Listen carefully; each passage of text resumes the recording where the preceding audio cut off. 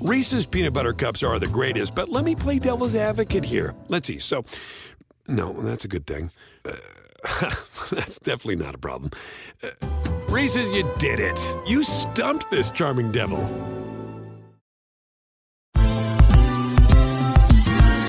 Ever wondered how a book gets made into a movie? Or how to master the art of cooking? Either way, we've got you covered with the Two Guys from Hollywood podcast.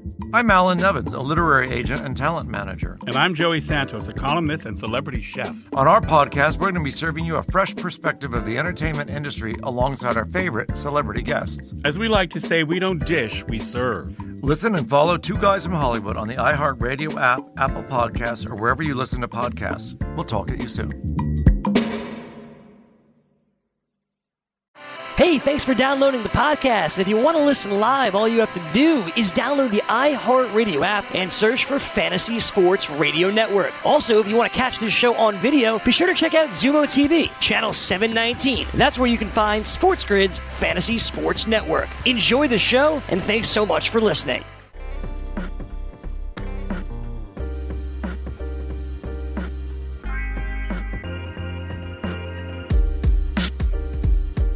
And good morning. Welcome to Fantasy Sports Today. Craig Mish along with Joe Pisapia as we continue our show here in the month of June, getting you ready for the upcoming seasons in basketball, baseball, hockey, and maybe even some other sports. But most importantly, want you to stay safe out there.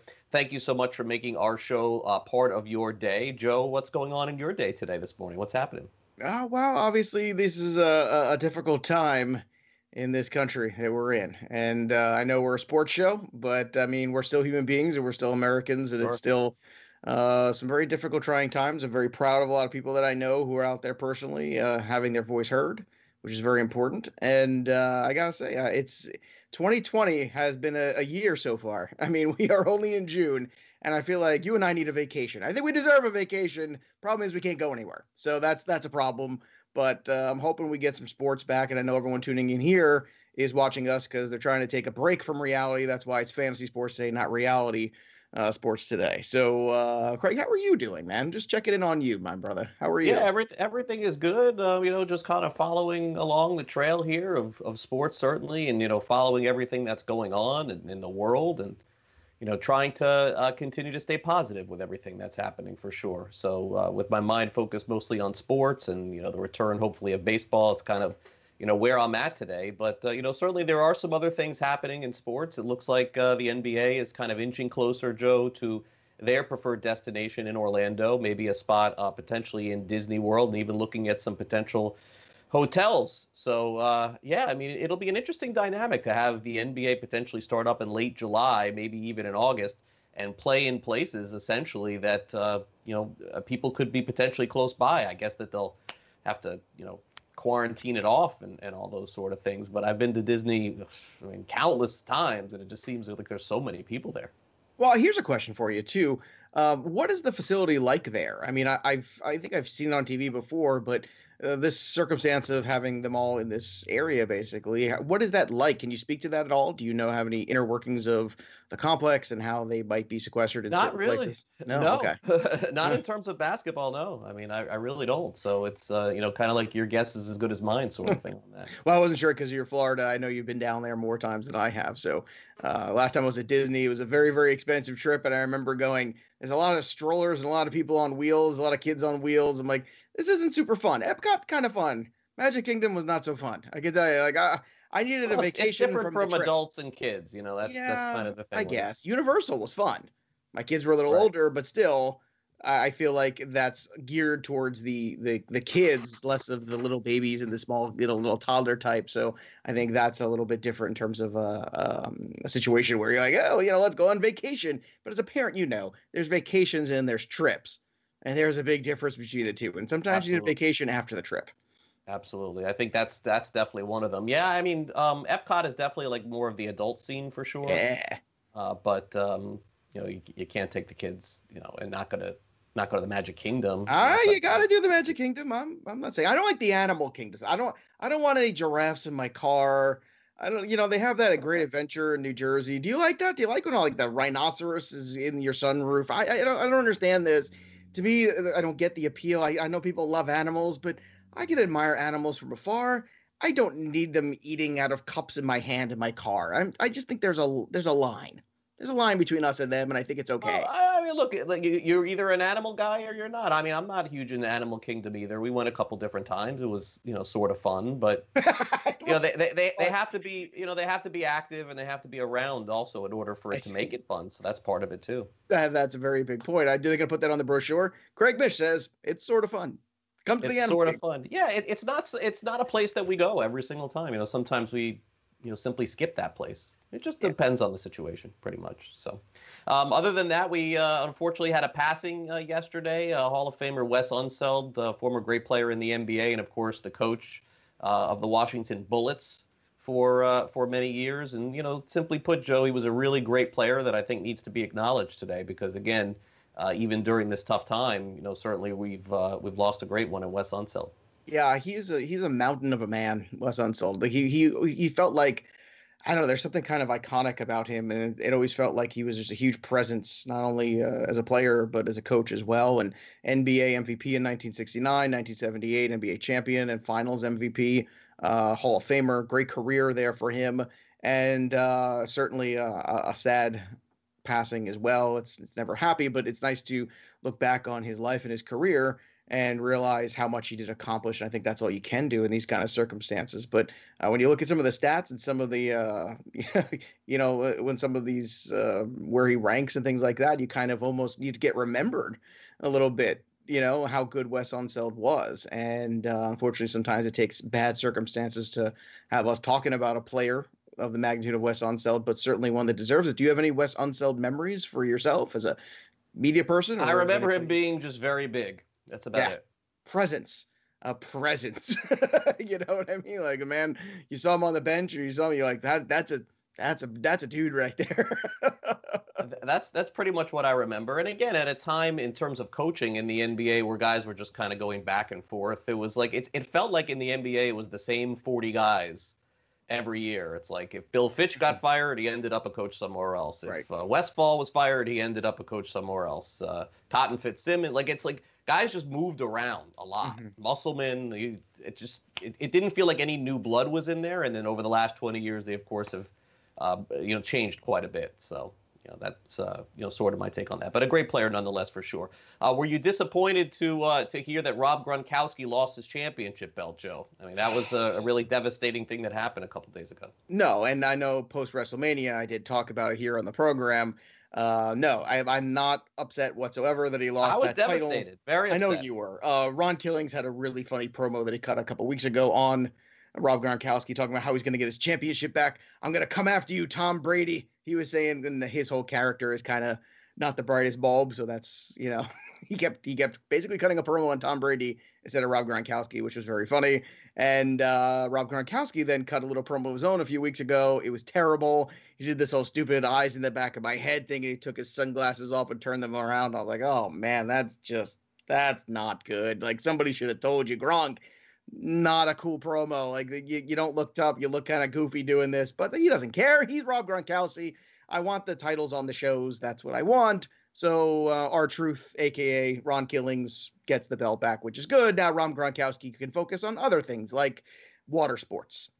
I assume football at some point, but, knowing Gronk, it's probably like third or fourth. This was like sort of set up here because football is he's going to have to go to training camp. He's not going to really have time to defend the title. Right. So, kind of feels like that's the way it was supposed to go. Look, you know what? Rob Gronkowski is living his best life. Is the one thing we could say about him. I have no idea what to expect out of him after a year off. I'm not going to be drafting him. I can tell you that much. I can understand the people who are going to try to take one more shot on him. I see the tight end position being deep enough where he is right around like that 13th or 14th tight end. I'd rather take a shot on guys like Noah Fant than Rob Gronkowski. I just don't trust where Gronk is at this stage in his life and his career. But who knows? It could be it's either going to be one of the great stories ever, or it's going to completely implode. I think. I don't know if there's kind of like a mediocre Tampa Bay finish this year. I don't see that.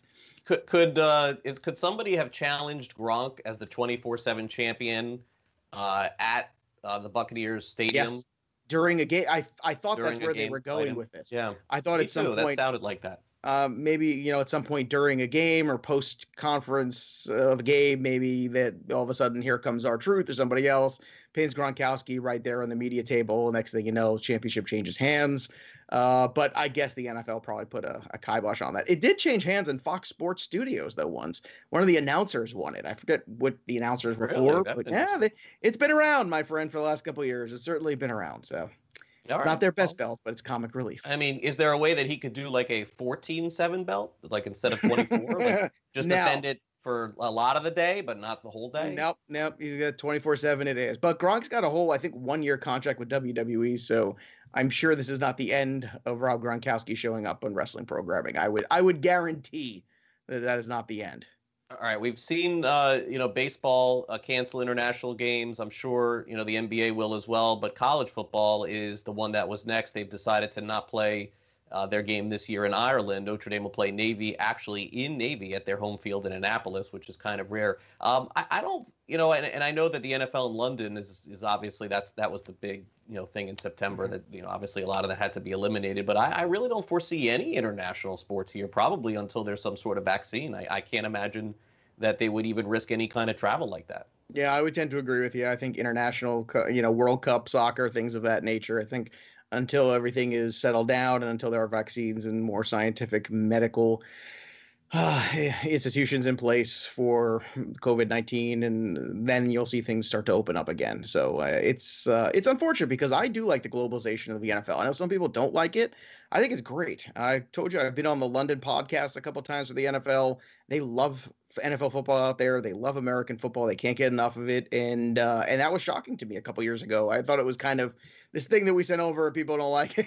They were just shoving it down their throat. It's the opposite. They actually have really enjoyed it. And I think the fact that it is just once a week, it's a lot easier than baseball is. It's just not culturally a thing in Europe where sports is like an everyday thing. Sports usually happens for a period of time, and then there's a little bit of a break, or you have a game and then a couple of days off and whatnot. But that's why the NFL kind of works, because you can have that standalone game once a week. And I do think in our lifetime we will see a franchise in London. I think that's a lock, personally. I don't know about you. Yeah, I mean, I think that it's a possibility. I mean, I don't know, about a lock. They would have to probably start a new franchise. A lot of logistics would have to be worked out as far as playing games there, because it's quite a bit far from the West Coast. But I certainly think it's a possibility. We know that they're trying to grow the game in that way, and it makes sense because they're playing so many of those games there. But, right now, based on the way that the world is, it's hard to envision it. But yeah, 5-10 years down the road, certainly a possibility. It's funny, I've been making some references this week because Tiger King just kind of came and went, and it was like the hot thing for us in March and even into April. And then it was like gone. Like it was just like everything else. It's the hot, shiny new toy. And then all of a sudden we're not talking about it anymore. And I think in this particular case, it's funny that we have a story on the Tiger King. Yesterday was reported that Carole Baskin was granted Joe Exotic Zoo in Oklahoma. And so, Joe Ranieri and I spent a lot of time on the Tiger King, Joe, in March and even into April. This is a really big story for people who are fans of Tiger King, I got to tell you. I mean, when they do their next movie with Nicolas Cage or documentary, this is a big deal here. Jeff Lowe's got to leave the zoo. Oh, man, let me tell you, it was well, Carole Baskin news always makes you smile, I guess. But yeah, you asked for more Tiger King and you got it. So look at this. I thought of you immediately the first time I saw this news in the morning. So there you go. So you got a little taste yet again. There it is. All right, we'll take a quick time out on Fantasy Sports Today. This day in fantasy sports and birthdays are coming up next. Don't go away.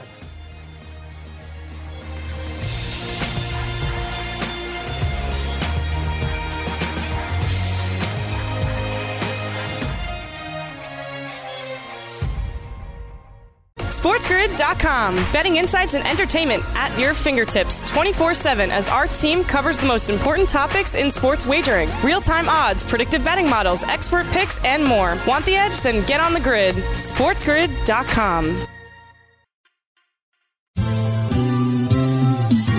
Have you written a book and need some insight into what comes next? Or are you passionate about cooking and want to know how to make it your career? Or maybe you just want to hear insider stories about the entertainment industry. Either way, we've got you covered with the Two Guys from Hollywood podcast. I'm Alan Nevins, a literary agent and talent manager. And I'm Joey Santos, a columnist and celebrity chef. And on our podcast, Two Guys from Hollywood, we bring our expertise to the table with, of course, delicious cocktails and all kinds of recipes for you to try at home. So grab a drink and join us. We've got a wide range of celebrity guests and Hollywood insiders to discuss pop culture, publishing, and entertainment. And we'll provide you with an unfiltered and sometimes brutally honest show about Hollywood. As we like to say, we don't dish, we serve. Listen and follow Two Guys from Hollywood on the iHeartRadio app, Apple Podcasts, or wherever you listen to podcasts. We'll talk at you soon.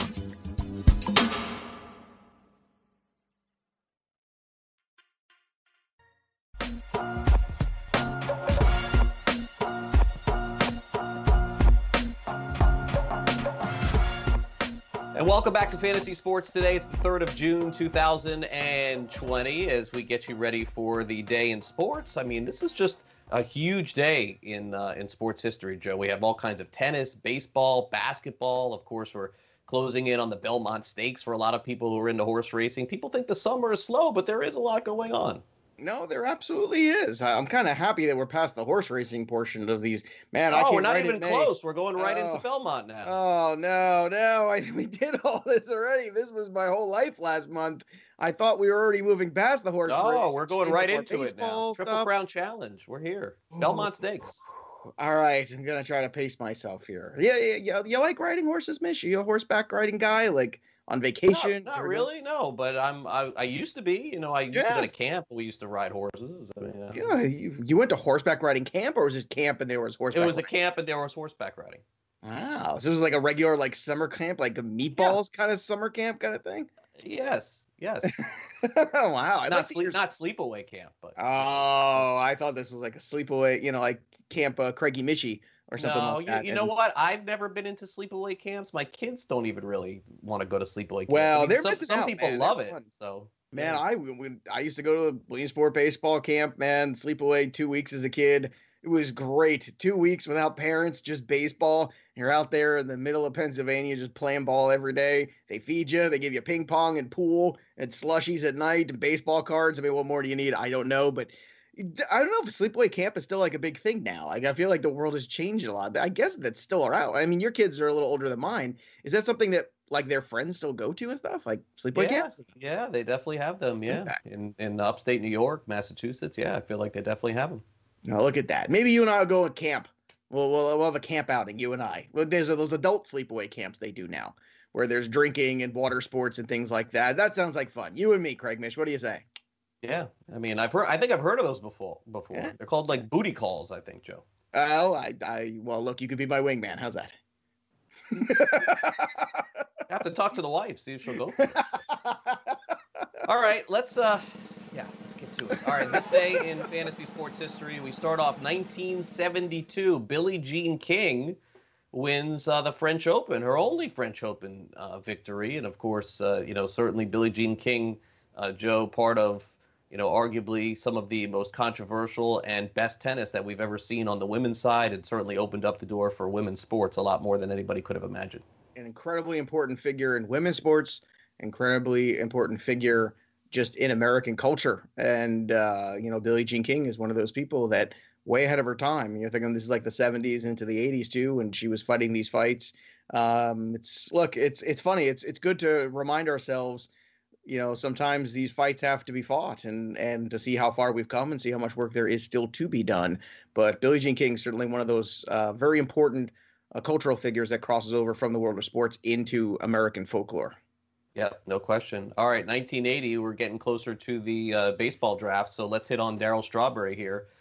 First pick overall for the Mets in 1980, and certainly I would think that as a member of the Mets in 84, 85, 86, even 87, his career didn't end the way that a lot of people thought it was, but when he played well for the Mets, he was pretty much an unstoppable force. He looked like he was going to be a Hall of Famer. Yeah, it was one of the easiest swings you'll ever see, a guy that had all the talent in the world. 1986, going to Kings Plaza Mall for an autograph signing. I want to say at Walden Books or something like that, right? My dad and I waited online. It was from like 9 to 12 or something like that. Well, Darryl didn't show up at 9 o'clock. Let's put it that way. He showed up at about 11 and he left at about 11:45. And needless to say, I did not get my stuff signed. And ever since, I've had kind of a sour taste in my mouth from the strawberry. I'm just going to put that out there. Yeah, that's rough, man. I mean, that happens a lot with athletes too. It's like you set yourself up for fun and it ends up being disappointing. Well, when you're a kid, it's different. Like when you're a kid, you're like, "Whoa, cool, we're gonna meet Darryl Strawberry." And then you're waiting there for 3.5 hours, and then you're like, Darryl's still not here. Darryl's still not here. Oh wait, Darryl left. Like, the best are those people that are right outside. They're like, "Oh, he's gonna be here in 5 minutes. 5 minutes." Oh yeah, just wait, everybody. Yeah. He's coming in right now. Yeah. Yeah, it's a shame. I hold no ill regard. No kid should have to go through that. I know Darryl was out there having a good time, so I don't hate on him, but again, disappointed, Darryl. Darryl, if you're listening and watching the show, I'd love you to sign your rookie card from 1983. That'd be nice. That's it. All right. Right after 1980, we had a nice stretch of first-round picks that we talked about actually on yesterday's show. In 1991, the Yankees draft Brian Taylor overall. And we've spent some time on Taylor earlier in the week talking about draft picks. Everyone thought that he was going to be the next great Yankee pitcher. But, of course, he got in a bar fight, and the rest was history for him. Yeah, I mean, one of the more bizarre stories, so unfortunate. And I have the card. I know you do, too, that very coveted Brian Taylor #1 draft pick card. And, gosh, did he even pitch at all in the minor leagues? He did, right? He just wasn't the same. Yeah. How are the shoulder? Horrible. Did he pitch before the incident? I can't even remember. I mean, this is going back. I think he may have, like, very briefly. Yeah. Yeah. Okay. I don't know those things where like they draft you and you play a little A-ball or something like that at the end of the year, and then and I don't remember the timeline of him getting hurt. I just remember him being that thing, and the next thing you know, all of a sudden, boom, breaks the hand in a bar fight. And that's to be a lesson, everybody out there. Don't get into fights. Especially with your pitching hand. Don't get into fights with your pitching hand. No. Bad idea. 1999, the Utah Jazz get their NBA MVP in the name of Karl Malone. Of course, Malone went on to get into the Hall of Fame. Never got that coveted championship, but certainly we saw in The Last Dance just how important that was, that Karl Malone title for the Utah Jazz. And Karl Malone, also a crossover wrestling guy, spent some time in WCW as a tag team partner. A tag team partner with Diamond Dallas Page and against Dennis Rodman and Hollywood Hogan. I was not the biggest WCW guy, but I do remember that. I don't know what you'd want to call it. It wasn't quite wrestling. It was a show, that's for sure. But there was a few years where that was really popular, though. Yeah, the weird crossover things. Yeah, WCW had their run in 1997, 98, and then right about 99 happened. That's when WWF at the time still kind of took over things again after that. But great player, Karl Malone. And again, unfortunately, probably would have won some titles had he not been in the Jordan era. For sure. Interesting interview with him, by the way. I saw recently about him talking about everything. He did get one at the end with the Lakers, though, right? Wasn't he on one of those Laker teams at the end that won? Brett, you're our basketball savior. Can you verify that? No, they lost to Detroit. Oh, yeah, goodness. I was going to say, I didn't think so. I thought remember Gary Payton went, and Gary Payton too, and I don't think either of them won it. Yeah, that's a bummer. That's a bummer. All right, good news for Karl Malone. Oh, bad news for Karl Malone. Okay, 2018, Steph Curry hits 9 3-pointers in an NBA Finals game. This was against the Cleveland Cavaliers a couple of years ago. Certainly worth mentioning, and hopefully Steph Curry is healthy enough to continue the NBA season. Fantasy Sports birthdays for June the 3rd. Let's start off, Joe, with Billy Cunningham, who Hall of Fame player with the Philadelphia 76ers. Little known fact is that Billy Cunningham was involved and a part owner of the Miami Heat. When the Heat first came into existence, he was a part owner, and then the team got sold to Mickey Arison, who everybody knows right now. But Billy Cunningham was an original owner of the Miami Heat. He helped get the Heat into the NBA. I did not know that. See, even I can continue to learn things here on this program. We're educating, we're entertaining, we're everything. I'm so proud of us. That's actually fascinating. I did not know that. Yep. Hale Irwin, 1945. Hale Irwin was a very good golfer on the PGA Tour, but he made a lot of his money on the Senior Tour. He was absolutely phenomenal for about a 2 or 3 year period. He won like every single one of those tournaments, and so there was two kind of levels of golf, Joe, at that time. It was, hey, look, you could play on the PGA Tour, but don't forget, when you're done, even if you're not very good on the regular tour, you head over to the seniors and dominate. That's what Hale Irwin did for a long time. Yeah, I wish I had more to contribute between Billy Cunningham and Hale Irwin. There's some days where you're like, well, this is not the easiest birthday day. This is that day for me.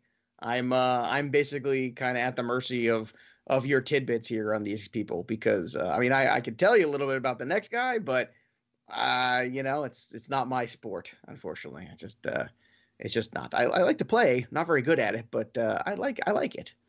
All right, fair enough. 1986, Rafael Nadal, one of the great tennis players in the last 20 years, ironically amazing in the French Open on the clay. Still pretty good everywhere else, but for some reason it's so strange that in all sports you have, certainly in football it's always a 50-yard field, and baseball the fields and dimensions are different. And tennis, you're essentially playing on all the same surface, more or less. It's either grass or it's the hard court. But the French Open poses always something so interesting because of the clay and the sliding back and forth. And for whatever reason, this was Nadal's niche, and he won multiple French Opens. I'm a city kid, so I've only ever played on the hard courts. Have you ever played on clay or grass court at all? I'm trying to think. I don't think I've ever seen one. It's possible. It's not clay, but it's possible. I think there's a chance that I have in Bradenton, maybe, where they have the tennis academy there. I used to play there. So you see, my problem younger when I was ever trying to play. My dad loved tennis, so he would want to go out and play tennis sometimes, and I would always go hear him because I'm good for anything there. Yeah, let's go out and play some tennis. Sure, it sounds fun. Just want to hang out with Dad anyway, and I just no good because I always wanted to baseball swing the tennis ball. Not a good look. A lot of outs, a lot of things like different. But anyway, thanks for that contribution there. All right. I told you I got nothing today. I got nothing. Really? I mean, it's a show about nothing.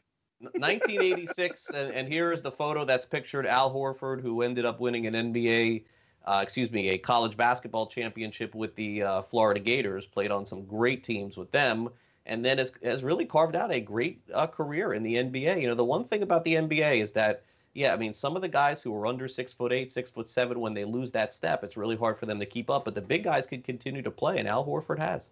Yeah, also born in the Dominican Republic. A lot of people don't realize that about Al Horford. So, look, I think you nailed it there with him, and obviously a guy at the age of 33 now, still going out there and going strong, which you got to respect anybody still out there and going and continuing to play the game that they love. How many years do you think Al Horford has left?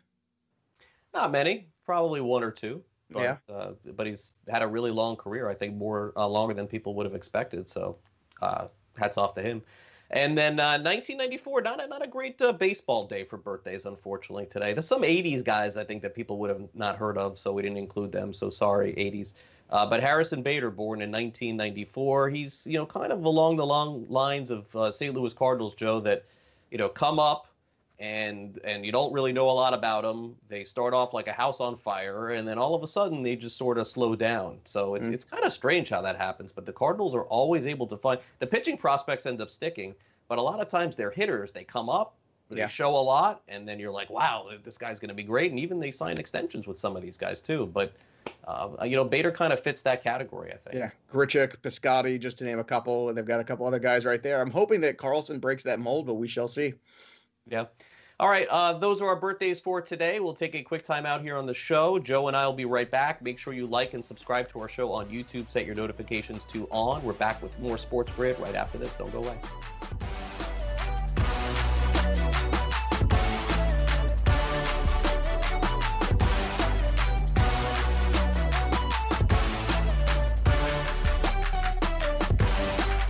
SportsGrid.com. Betting insights and entertainment at your fingertips 24/7 as our team covers the most important topics in sports wagering. Real-time odds, predictive betting models, expert picks, and more. Want the edge? Then get on the grid. SportsGrid.com. Hey everyone, it's Michelle Williams, and I love being able to share my story with you on my podcast, Checking In with Michelle Williams, where my guests and I get real as we share the ups and downs of our mental health journeys, and I'd love for you to join me. I'm still on my own journey, but I want to be transparent with you because as I was posting all the highlights of my life on social media, I was breaking down. And too many people fall victim to the picture-perfect image of the high life, so I created a space to discuss the good and the bad. We can laugh, man, we gonna learn, and most of all, I hope to inspire you to go on this journey with me to better mental health. This is gonna be your church, your turn-up, and everything in between. So join me on my podcast, Checking In with Michelle Williams, a safe space for every kind of person. Listen to Checking In with Michelle Williams every Tuesday, a part of the Black Effect on the iHeartRadio app, Apple Podcasts, or wherever you get your podcasts.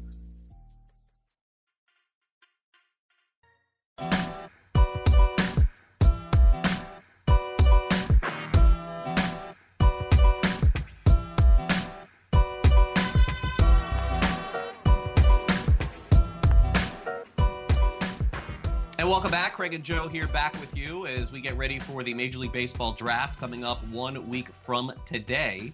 And certainly we'll have some coverage of it here on Sports Grid. It does affect fantasy. Certainly we're going to see some of tomorrow's players get drafted. And my podcast, Swings and Mishes, I had the Marlins Director of Amateur Scouting, DJ Svilik, on that show. Those of you who are interested in sort of the Marlins perspective as to what they may do, they pick third overall. You can check that over on iTunes. But certainly, Joe, as we talk about the draft, and we're going to take a look at another division in baseball, and the history point of view, it's such a mixed bag for baseball. And it really made me happy to hear DJ Svilik say that the Marlins, in particular, fought for 10 rounds in this upcoming draft because, simply put, they didn't believe that 5 was enough. And I wish that more teams would have fought harder, but it just simply isn't as important to some teams. You would think it would be, but more important to the teams that really need to build through the draft as opposed to a team like the Yankees or the Red Sox or another team that could just go out and buy a player.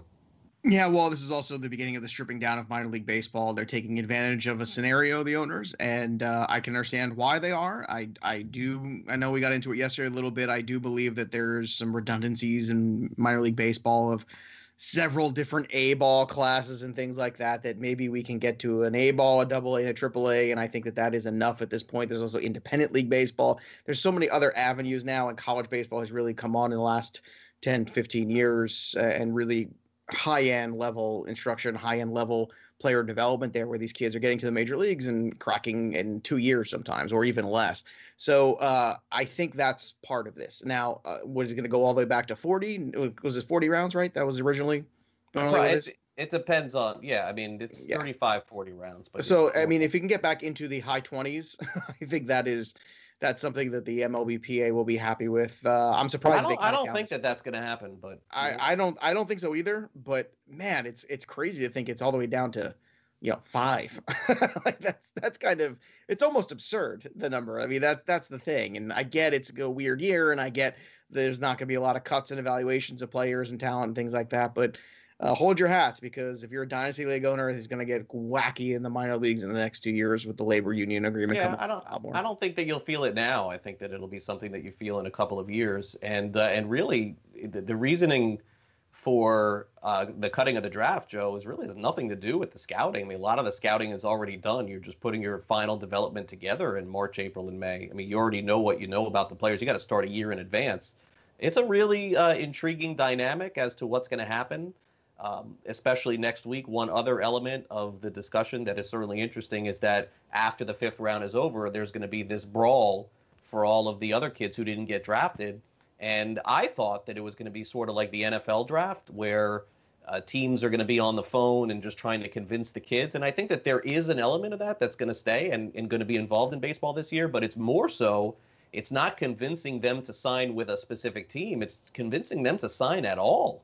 Because what really is $20,000 to any of these kids? Well, it's an opportunity. It's an opportunity to get in an organization. I think that's what they look at it. It's the opportunity. Do you want to take the shot at trying to get in an organization and trust your talent? I think that's what it comes down to. That's about it. Not in high school.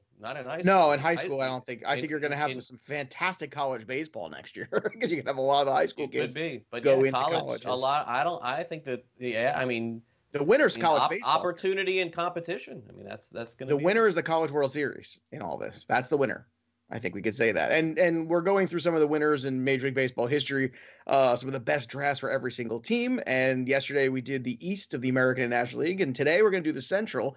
And today, Craig, we're going to start with the Kansas City Royals, who, just like Mike Schmidt and the Phillies, second round is where you get George Brett. Not a first-round pick, ladies and gentlemen. So every team passed on George Brett, and then the Kansas City Royals took him in the second round. But he wasn't the only guy that they took. They also took Mark Littell and Steve Busby, who were who were contributors to those teams. We're talking about some guys with some all-star appearances. We're talking about Littell, who's a reliever in a 4-year run with the Royals and the Cardinals, saved 52 games over that span. And also Busby was another guy who was able to contribute. Also in the June supplemental draft, they got John Wathan, who actually later on became a manager. But it's all about getting that primetime, all-time great player. George Brett was transformative for the Kansas City Royals. And I mean, I know they had their run a few years ago back in 14 and 15, but at the same time, those Kansas City Royal teams with George Brett were about as good as it gets. And they were just going there every year, fighting the Yankees, fighting the Phillies, fighting some big time teams. So you could say 1971 was probably the best draft for the Royals. Yeah, I mean, look, I mean, having Brett alone was great. I mean, Busby I had heard of. I don't know a lot about Mark Littell, but, certainly I can recognize how good that draft was. And look, the Royals, even through the years into the 80s, into the 90s, they did a really good job. They're basically rebuilding through their drafts right now. It's taking a little bit more time probably than they would have wanted to. But the Kansas City is never going to be a big market ball club, and this is the way that they did it, and this is the way that they're going to have to do it. Yeah, and, I remember Alex Gordon was supposed to be the next George Brett. I remember when that was coming through, and he never quite became that. He was a very good player, but a big contributor to those teams in 14 and 15 with Hosmer, Moustakas, and Lorenzo Cain. All homegrown players there. Yeah, and those players were fun to watch. It was an old school brand of baseball they played. They were not just, trying to hit home runs. They were moving guys over and kind of playing National League Baseball in the American League, which is something a lot of people weren't prepared for. But it was successful for that run there for a couple years until money crept in and they couldn't afford anybody, and then they had to blow it up. 1976 draft for the Detroit Tigers, you could say, was their best one. Get this. Hall of Famers, Alan Trammell and Jack Morris. Trammell in the second round, Morris in the fifth. Right-hander Dan Petrie also in that draft, as well as outfielder Steve Kemp. But we're talking about, obviously, whenever you can get a Hall of Fame shortstop and a Hall of Fame pitcher in the same draft. Morris was taken in the fifth round, Trammell in the second. 10 All-Star appearances between them, plus we all know 1984, that World Series. So when you can get not one but two Hall of Famers in the same draft, that is a stunning achievement, I think, by any scouting department. Yep, and Lou Whitaker, shortly either before or after that. I mean, it had to have been right around the same time, I'm guessing. Shortly after, I believe. I'm almost positive. Whitaker more or less played around the same time. And I mean, look, those Tigers teams are finally getting recognized now. Trammell, not a Hall of Famer. Now he is. Morris, not a Hall of Famer initially. Now he is. And then the last one is Lou Whitaker. And how he's not in the Hall of Fame is really unclear. I'm not sure, but I do think that he'll eventually get in as well. Yeah, and fun fact, they were unable to sign their seventh round choice that year, young shortstop by the name of Ozzie Smith. So could you imagine that draft if it had been Ozzie Smith, Alan Trammell, and Jack Morris? That's quite a haul right there. I don't know who would end up playing shortstop. Then Lou Whitaker in the following years. I don't know how that would have worked out, but still, they did draft Ozzie Smith. They didn't sign him, but that's some pretty good scouting right there from the Detroit Tigers. Yeah. They could use some help with that right now. They are in desperate need of some young position talent over there. Whew. I know they got some pitchers coming through the pipeline. Yeah, it's going to be years for them. Yeah, it's going to be a long Riley Green. But yeah, no, it's going to be some time for them for sure. All right. Well, 1989 looks like the best year potentially for the Cleveland Indians in terms of their drafting. And you can ask, well, why is that? Well, how about some value? How about the value of a 13th round selection from Illinois Central Junior College, shortstop at the time with the High Sox, Jim Thome? How about that? When you get a 13th round selection there, that's pretty good. Also in the 17th round, they took a guy named Brian Giles, who turned out to be a pretty darn good player too, obviously more or less with the Pittsburgh Pirates, but still, that's a pretty good draft right there. Jim Thome in the 13th round. It's always shocking to me when you get Hall of Famers that last that long, and Jim Thome, one of the great power hitters in the steroid era. And, most people look at him as a very legitimate power hitter. He is part of the 500 home run club, correct? I'm not misspeaking there. I remember him getting to that. I think I remember a little bit of third base for him. Third base is where I saw Jim Thome play in person one summer in Williamsport, Pennsylvania, because the Mets affiliate AA was there. So I got to see Jeremy Burnitz, DJ Dozier, and some guy that I thought's name was Thome, who had the High Sox. And I was like, I like this guy Thome with the High Sox. This guy mashes, man. This guy's going to be good. I didn't know how to pronounce his name, obviously, at the time, and neither did the announcer at the ballpark. So it looks like Thome. So you said Thome. But I remember the High Sox, and I remember this guy just absolutely just crushing balls during the game. So let's move on to the Minnesota Twins here. 1989, pretty good year. First round pick for them, Chuck Knobloch. And I know Yankee fans want to make Chuck Knobloch jokes, but Chuck Knobloch was a pretty good player, including Rookie of the Year award in 1991. People forget. In the fourth round, they had Scott Erickson in that draft as well. They also drafted Marty Cordova, who ended up being a pretty solid contributor for them, and Mike Trombley. So Erickson had some really good years for the Twins. So did Knobloch in that kind of remake of the Minnesota Twins, the post Kirby Puckett-ish era, as we kind of turned the page into the Torrey Hunter era and so on and so forth. Yeah, and Knobloch was a really underrated player for a long time. Everyone unfortunately remembers him for not being able to throw to first base, but he was a fantastic hitter with the Twins. And look, some New York is not for everyone, and I think that Knobloch was probably one of those guys. Had he stayed in Minnesota or went somewhere else, we could be talking about a guy with 2,000, 2,500 hits, but certainly a really good player at his time, no question, and really good with the Twins too. And for the White Sox, finally, 1990, I think you could say it was the best draft just from a bulk standpoint. A lot of guys that played in the big leagues. Ray Durham was their fifth-round pick. He was a pretty good second baseman with them for a few years. Alex Fernandez was their first pick, number 4 overall. Certainly for a few years there, he was their ace. Bob Wickman in that draft, and James Baldwin as well. Also righty Jason Beret, who pitched for a few years as well. So, I mean, you could argue the 1970 draft with Goose Gossage and Bucky Dent. You could argue 1998 with Mark Burley and Aaron Rowan. But I don't know. I think when you're talking about Alex Fernandez, Ray Durham, I remember all those guys coming up and playing. And I think when you're an organization, what you're looking for in the draft is, can we draft major leaguers? Are these guys going to contribute at the major league level? And I think if you can hit in one draft on 2 or 3, let alone 4 or 5, I think that's the best draft of your organization, or, unless you're drafting George Brett or Mike Schmidt or all-time great players. Yeah, well, look, the White Sox, people forget, ended up winning a World Series with a lot of draft picks. They're like the one team in the last 20 years that people forget actually won that thing many years ago. But look, when you're taking players like this and hitting on so many of these players during this time, I think it's pretty obvious why they ended up winning. But, Ray Durham, a very underrated player. Yes. For a long time there. Bob Wickman actually was a pretty good closer for a short period of time as well. And Beret made a lot of starts. So no argument with that. And Alex Fernandez, too, ended up winning a World Series. Not with them, but with the Marlins. And look, when Alex Fernandez started pitching, everyone thought he was a bona fide Hall of Famer, too. But unfortunately, he had a lot of injuries that derailed his career. Yeah, unfortunately. But that's the AL Central, and that's how she wrote. And again, the draft is not an exact science, but I know coming up next, we'll be looking at the National League Central version, and I'm excited for this one. There's some good names here in that one coming up as well. All right, so we'll hit on that next, and then we'll head on over to some NFL props, courtesy of the DraftKings Sportsbook. Actually, we're going to switch on over to DraftKings, so stay tuned. More fantasy sports today coming your way right after the break. You're watching Craig and Joe. Don't go away.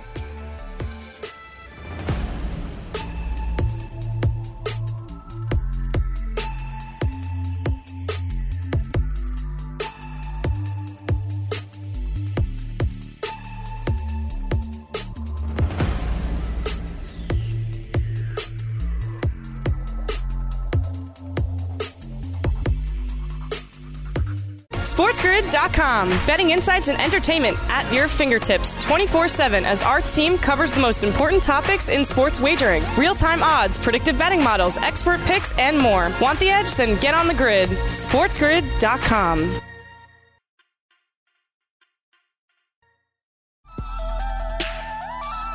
Welcome back. Craig and Joe here with you. Coming up in just a few minutes, we're going to get back into our discussion of some NFL props, over-unders in the NFL. You may be surprised with a couple of the players that we're going to dive into today, so stick around. That's coming up next. Joe and I have been focused a lot on the June draft. It's coming up next week, June the 10th. It'll be 5 rounds for Major League Baseball. Unfortunately, for a lot of the kids out there who had success, some of them may not be taken this year, and it's really unfortunate when you look at it because there are a lot of players that are going to be taken specifically in this draft that if they would have slipped, they wouldn't have been taken at all. And you look in the past, you look at history, Joe, and one of the best players in the history of baseball, and Albert Pujols, was taken nowhere near the first 5 rounds of his draft. Somebody is going to get an undrafted free agent Hall of Famer this year. I think it's safe to say 20 grand. That's for 20 grand. And that's a shot of that for sure. I don't know who that's going to be, but it's going to be somebody because that's the nature of this beast. I mean, we've seen Hall of Famers go very late. You mentioned Pujols. We'll talk about him in a second here. But it happens all the time anyway. And now we're talking about it's not just right, except for the Mets. Well done, Brett. Well done. Yeah, the Mets are not going to do it. Like they're not. That's not going to happen. But what is going to happen? They traded their draft pick from a couple of years ago. Right. Well, what is going to happen is it's going to be the wild, wild west, though, because now that basically scouting departments can go after whoever they want after these drafts are over, it's going to be fascinating how many teams are super aggressive on that market. Is this an opportunity, I guess, maybe this is a big meta question for some of these small market teams to really kind of stockpile or restock? We just talked about the Tigers as a team you said is a couple years away.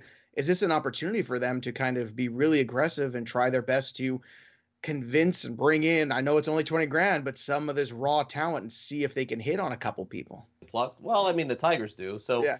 Hopefully for them. But I think it goes without saying that we're headed down a path with this draft and with the minor leagues. It's a very big unknown. And as unclear as this whole baseball season has been, the minor leagues are even more unclear. So we'll just have to see how it plays out. Yes, one thing at a time. But we can see how the Reds draft played out, especially the best one. 1965, it was actually the first pick in the first ever draft, but it wasn't Johnny Bench. He did go in the second round to the Reds. Again, another Hall of Famer. It seems like the second round, that's the sweet spot. George Brett, Mike Schmidt, Johnny Bench. I mean, those are three of the best players that ever played the game at their respective position. All second round picks. Even Cal Ripken, right? We talked about him. Right. Second round pick yesterday. We talked about what's going on, man. We should all pay attention to the second round. Forget the first round. Second round is where it's at. The first pick, I don't know if you know who this was, but it was Bernie Carbo, who, of course, later had some moments there that for the Red Sox, I believe, right? Bernie Carbo ended up playing on the other end of the 75 World Series against the Reds. Also, Hal McRae was part of this draft as well, but even though his best years were with the Royals, he did contribute to the Big Red Machine. However, 1965, Johnny Bench, a guy that revolutionized catching, also revolutionized the glove of a catcher. That single-hinged glove was something that did not come around until Johnny Bench, and basically was the prototype for the hitting, slugging catcher that we kind of see today. Yeah, and look, Johnny Bench and what he did for catching is just incredible. Mm-hmm.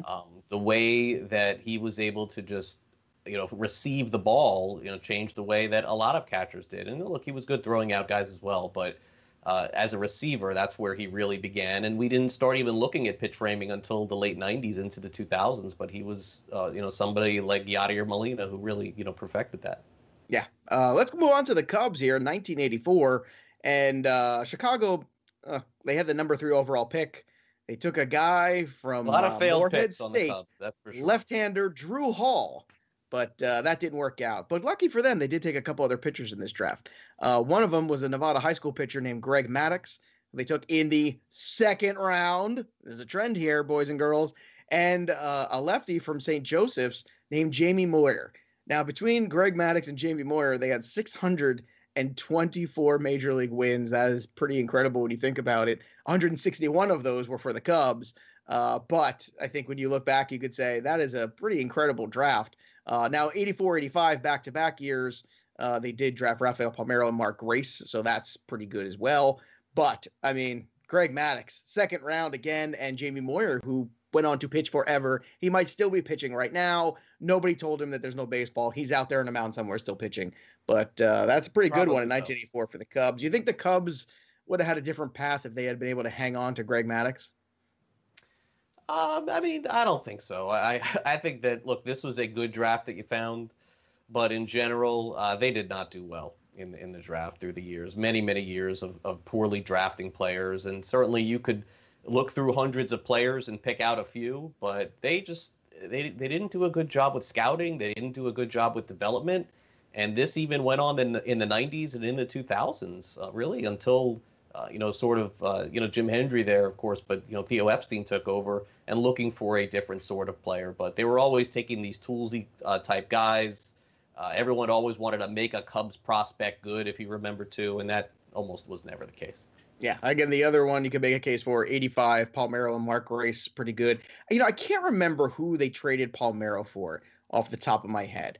But I remember as a kid going, wow, I can't believe they traded Rafael Palmeiro. He seemed like he was going to be a really good player.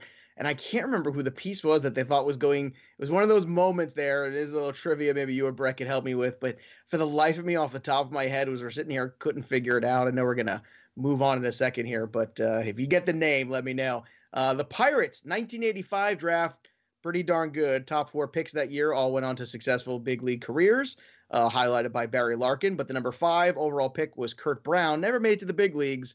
And then the Pirates drafted Barry Bonds out of Arizona State. So obviously Barry Bonds. Job well done. Very easy.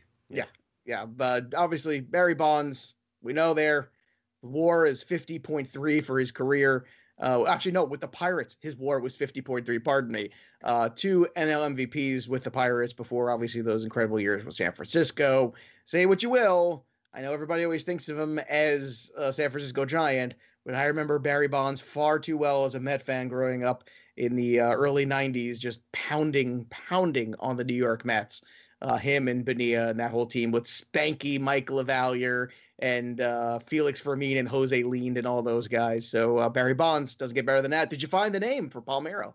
Yeah, it was Mitch Williams was the main guy in the deal. Mitch Williams, that's right, from Texas. That's who it was.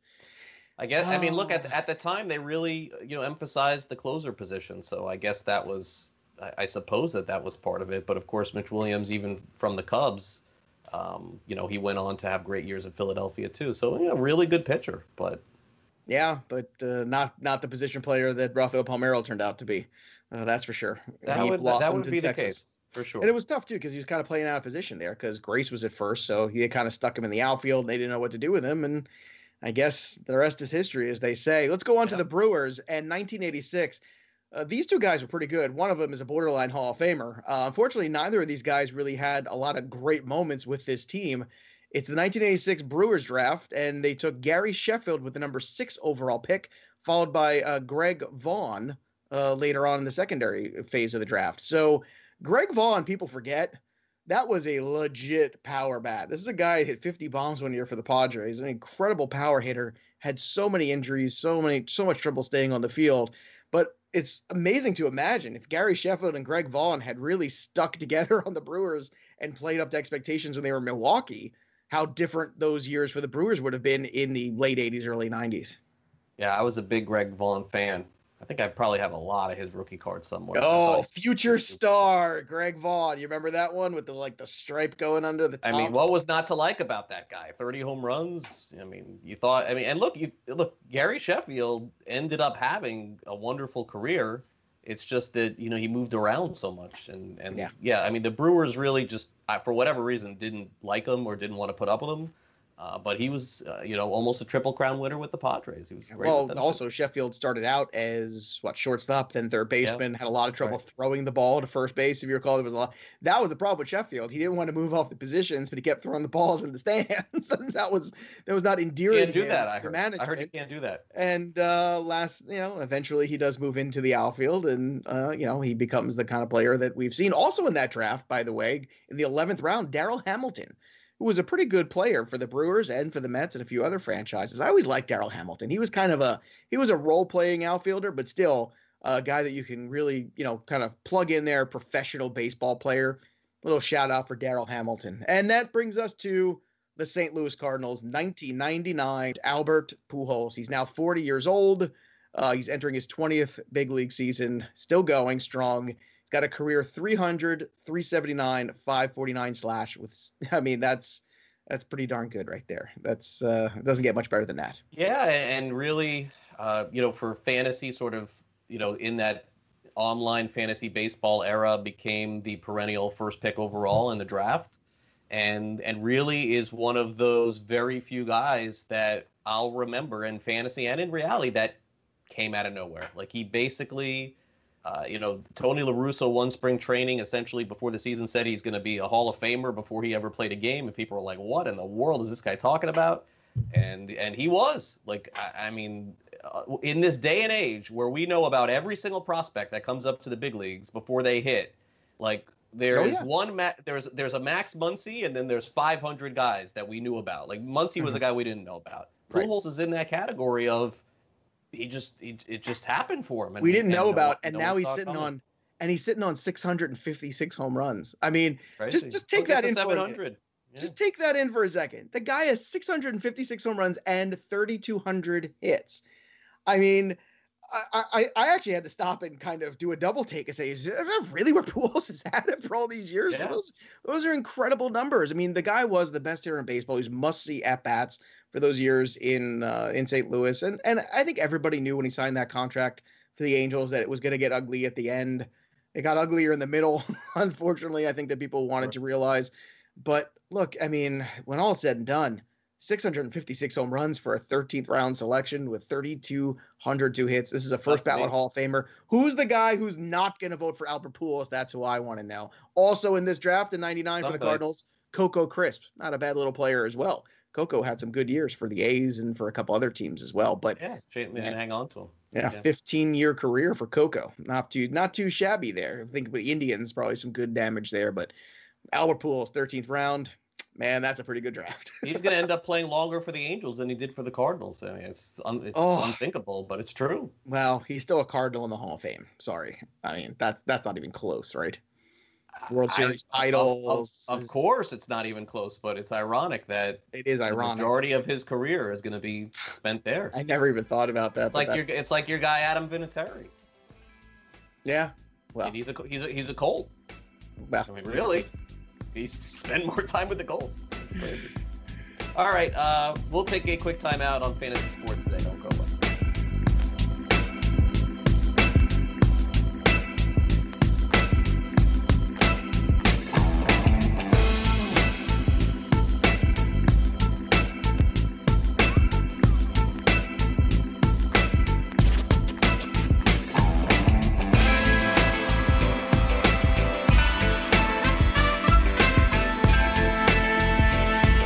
SportsGrid.com. Betting insights and entertainment at your fingertips 24/7 as our team covers the most important topics in sports wagering. Real-time odds, predictive betting models, expert picks, and more. Want the edge? Then get on the grid. SportsGrid.com.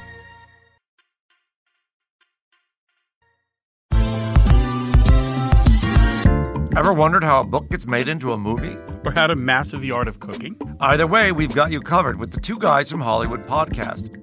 I'm Alan Nevins, a literary agent and talent manager. And I'm Joey Santos, a columnist and celebrity chef. On our podcast, we're going to be serving you a fresh perspective of the entertainment industry alongside our favorite celebrity guests. As we like to say, we don't dish, we serve. Listen and follow Two Guys from Hollywood on the iHeartRadio app, Apple Podcasts, or wherever you listen to podcasts. We'll talk at you soon.